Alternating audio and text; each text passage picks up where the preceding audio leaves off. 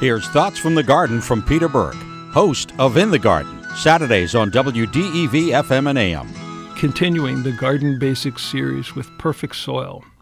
Rather than dig up your soil and try to improve it to make garden bed, I start with 6 inches of perfect soil on top of the bed.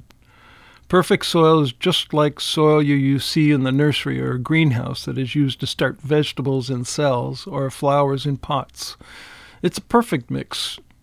Perfect for starting seeds and growing plants. This is a mix of 1/3 peat moss, 1/3 vermiculite, and 1/3 compost, used to fill the 6-inch frame that makes the bed.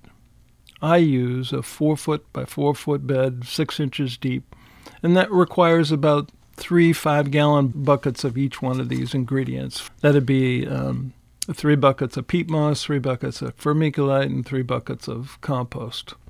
I like to add to this mix a cup of organic fertilizer, a cup of sea kelp meal, and 1 to 4 cups of rock powder like azomite. Oh, and a cup of lime. These help to make sure that there's plenty of nutrients for the intense garden planting that we will do. Join me Saturday at 12:30 for more on the perfect soil, and have your questions ready.